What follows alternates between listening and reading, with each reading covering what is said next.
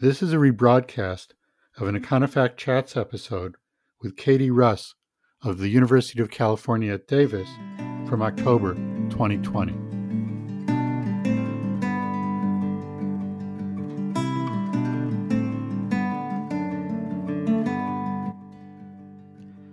I'm Michael Klein, Executive Editor of Econofact, a nonpartisan, web-based publication of the Fletcher School at Tufts University.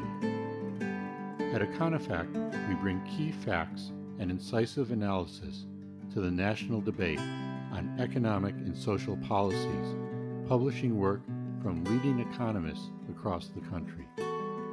You can learn more about us and see our work at www.econofact.org.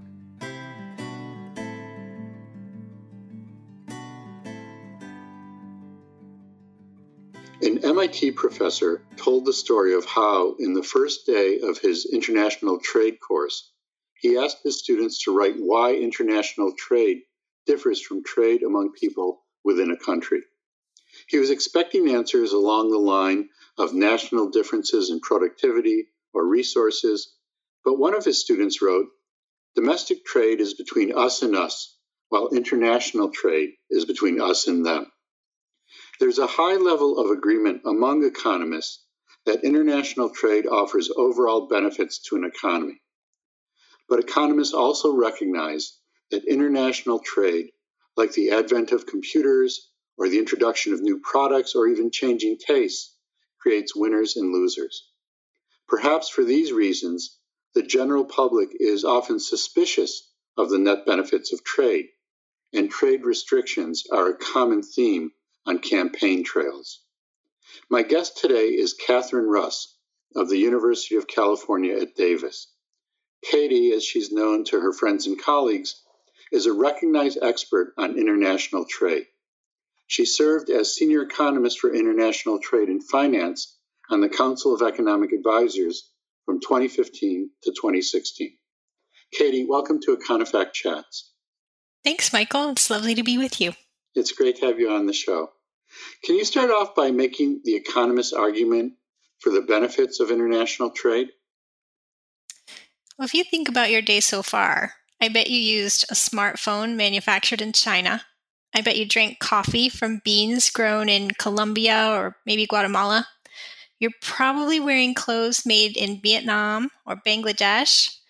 And later on, I bet you're looking forward to drinking some wine, which may not be from California, but maybe New Zealand or France or nice Argentine Malbec.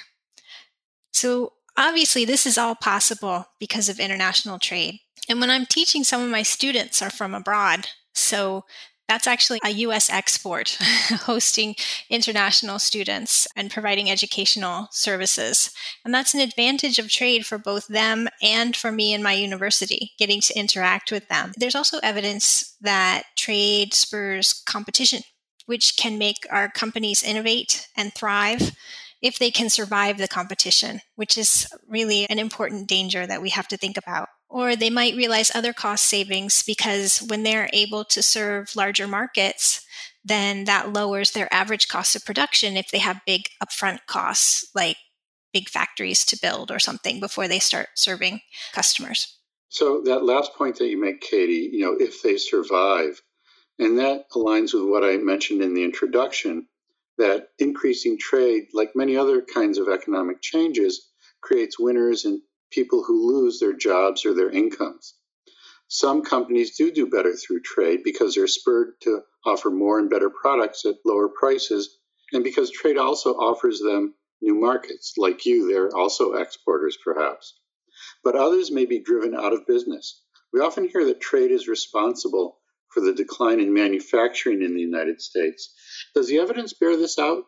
So it's not so much the decline in manufacturing, because value added in manufacturing is as high as it's ever been, but it's about decline in manufacturing employment.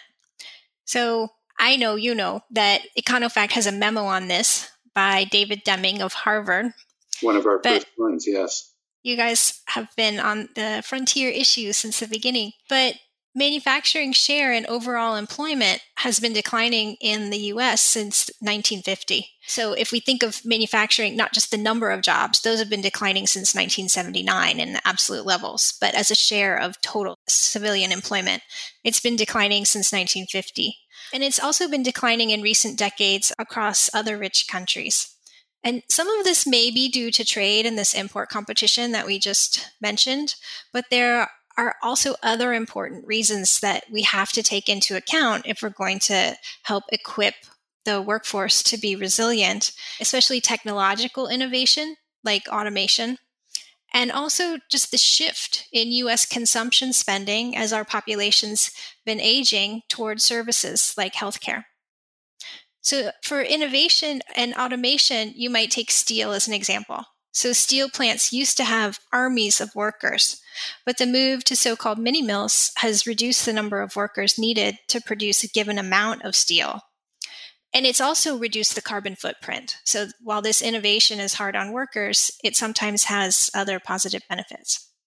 So you're talking about sort of a dynamic economy in which things change. And I know you have some interesting work with Jay Shambaugh on how technological progress affects different regions of the United States.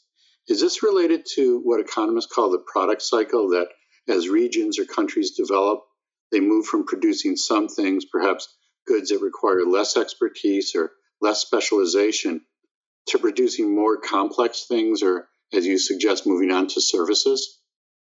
Yeah, our work is about exactly that. Just to take an example from my own family history. So my father was born and raised in a small city in New York called Endicott, which I think is not too far from where you grew up. But Right. his grandfather owned a tobacco farm at the turn of the 20th century. And I recently learned, while researching that paper from a book by Ed Leamer, that the tobacco was probably going towards the production of cigars, because cigars were a big industry in that area in the late 1800s. But then cigarettes became popular, and cigarettes could be mechanically rolled. So the cigar industry petered out in that area. But shoe manufacturing took its place. So George Johnson came in and he set up the Endicott Johnson shoe factory, Endicott and Binghamton. And that went very strong. So in 1942, they were producing millions and millions of shoes to outfit the U.S. Army in World War II. Not everyone knows that George Johnson actually induced Tom Watson to set up a research and development facility in that area during the Great Depression. Tom Watson of IBM fame. Yeah, so IBM really became a huge employer in the area. So when the shoe industry petered out in the 1960s, this higher tech industry, along with other kind of satellite industries, took its place. But then we know that IBM, not so long ago, sold its production business, so its laptops and so forth, that manufacturing business, to Lenovo in China, and became more of a service-oriented organization. Right now, if you go to Endicott, well, I guess when I was a kid, if you go to Endicott or Binghamton, you would see these abandoned shoe factories. And I've learned that some of them are being converted to elder and healthcare facilities. And then there are also some other industries, like quite high tech, popping up there, like for aviation simulators. So you see this sweep of technology through a place, and you can see the product cycle, and also in this chapter that Ed Leamer wrote for his book, sweeping through, Broome County, New York, basically.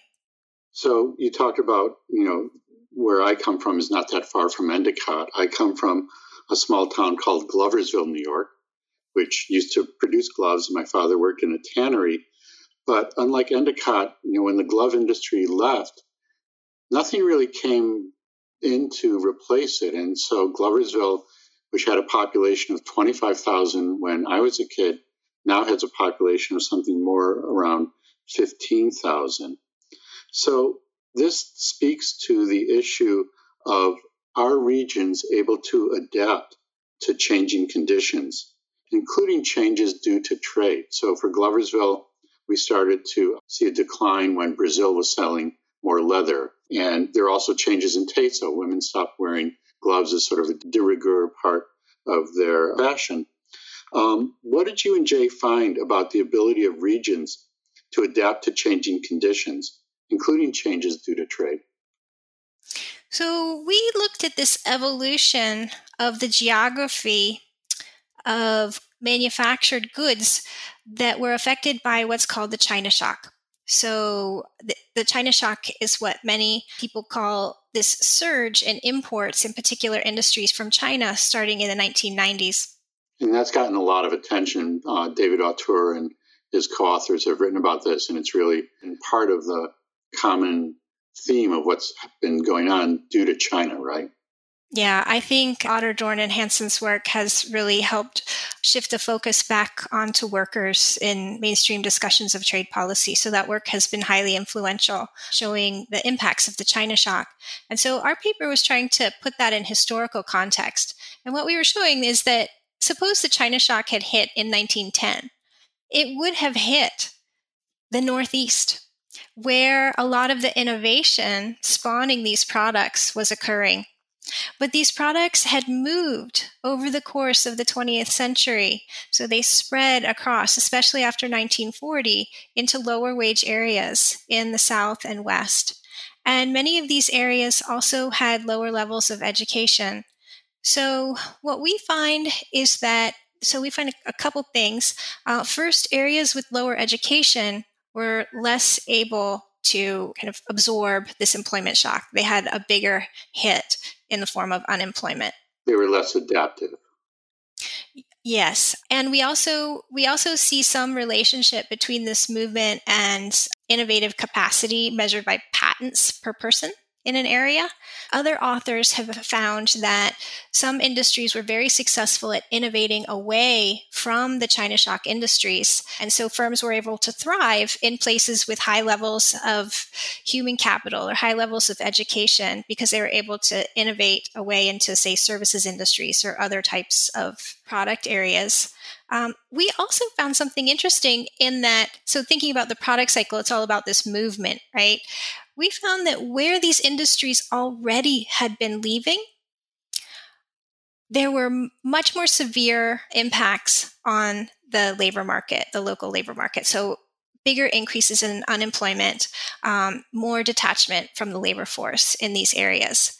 So it seems that this shock kind of accelerated something that was already happening. So these industries were already progressing as they standardize, as they routinize, like moving to lower wage areas far from their innovative centers.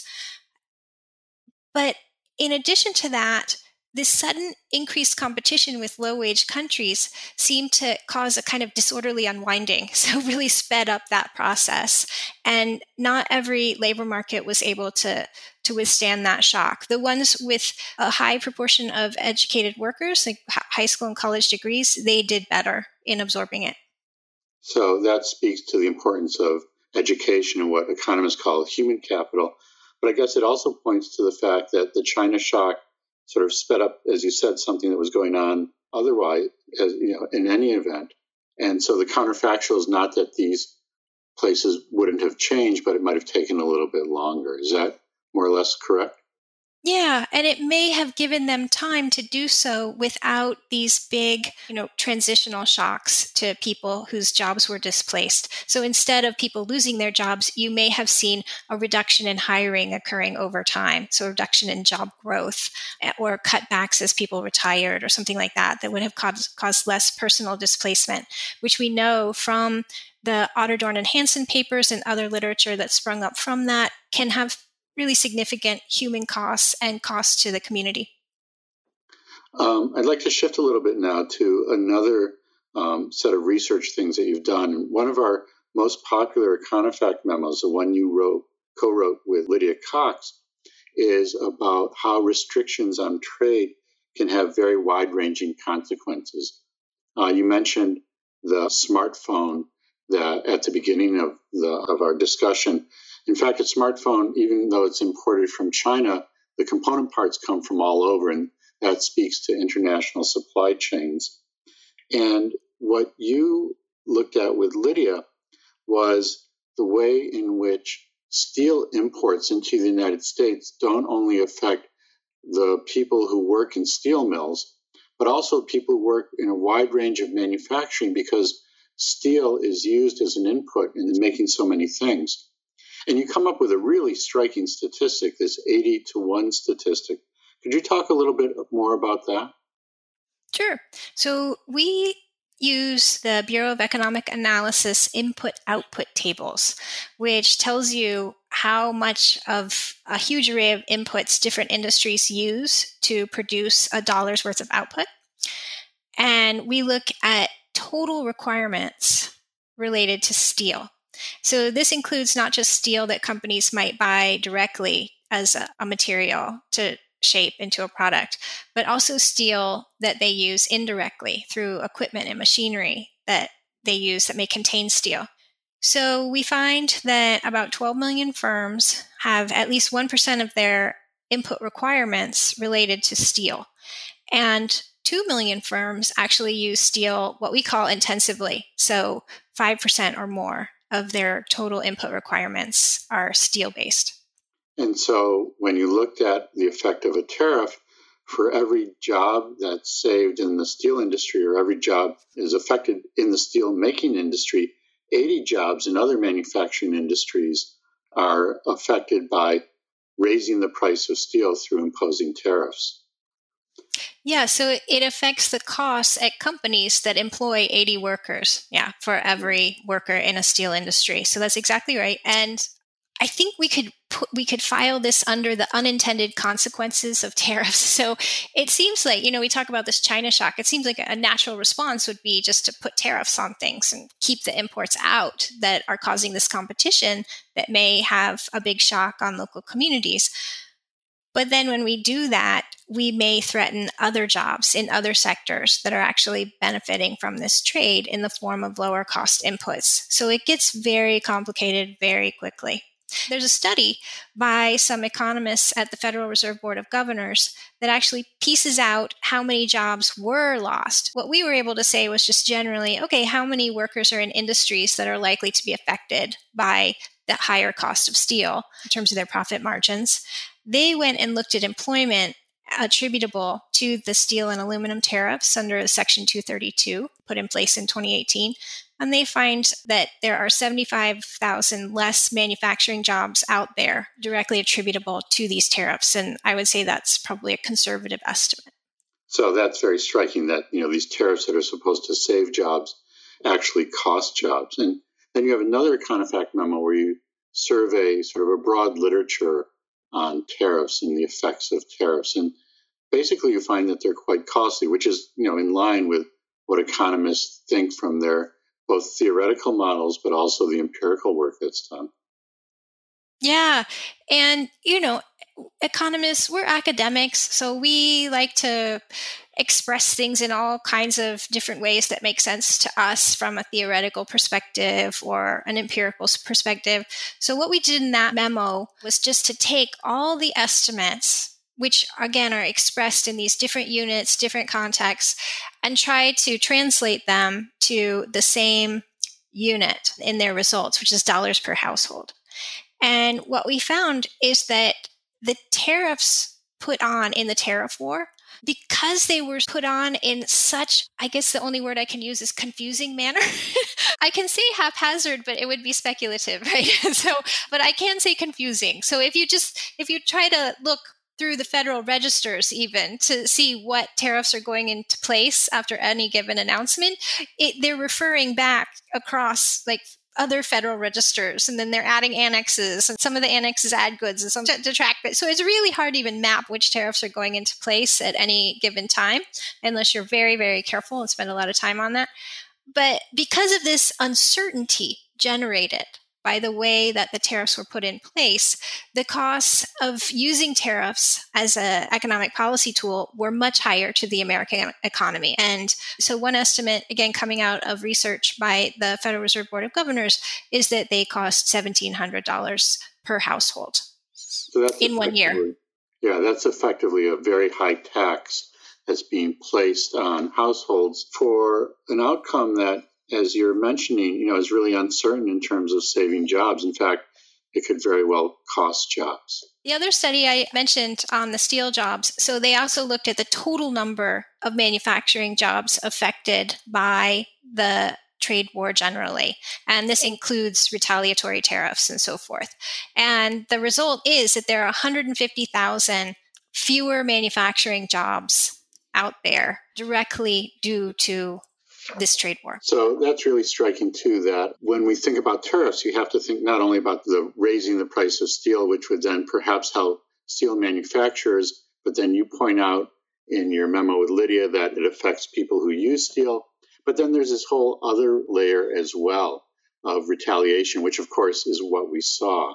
So something that on the surface to somebody who hasn't thought about this a lot or is not an expert might seem like maybe it's a good idea to help out jobs. Your work, your very careful work that you have published on Econofact and of course in scholarly journals and such have shown that these have really important real world consequences well beyond sort of the most simple idea of what the consequences might be. So, Katie, thank you very much for talking with me today and illuminating this really important issue that is affecting all of us in many ways and perhaps in ways that are more subtle than people first realize. It's a pleasure chatting with you, Michael. Thanks. And yeah, this is a tough issue. I really appreciate Econofact elevating it. Well, we really appreciate all the contributions that you've made to the site with your excellent memos. Thanks. Take care. Bye. You too.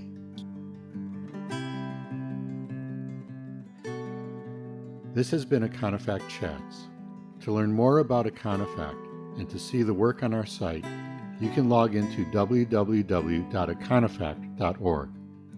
Econofact is a publication of the Fletcher School at Tufts University. Thanks for listening.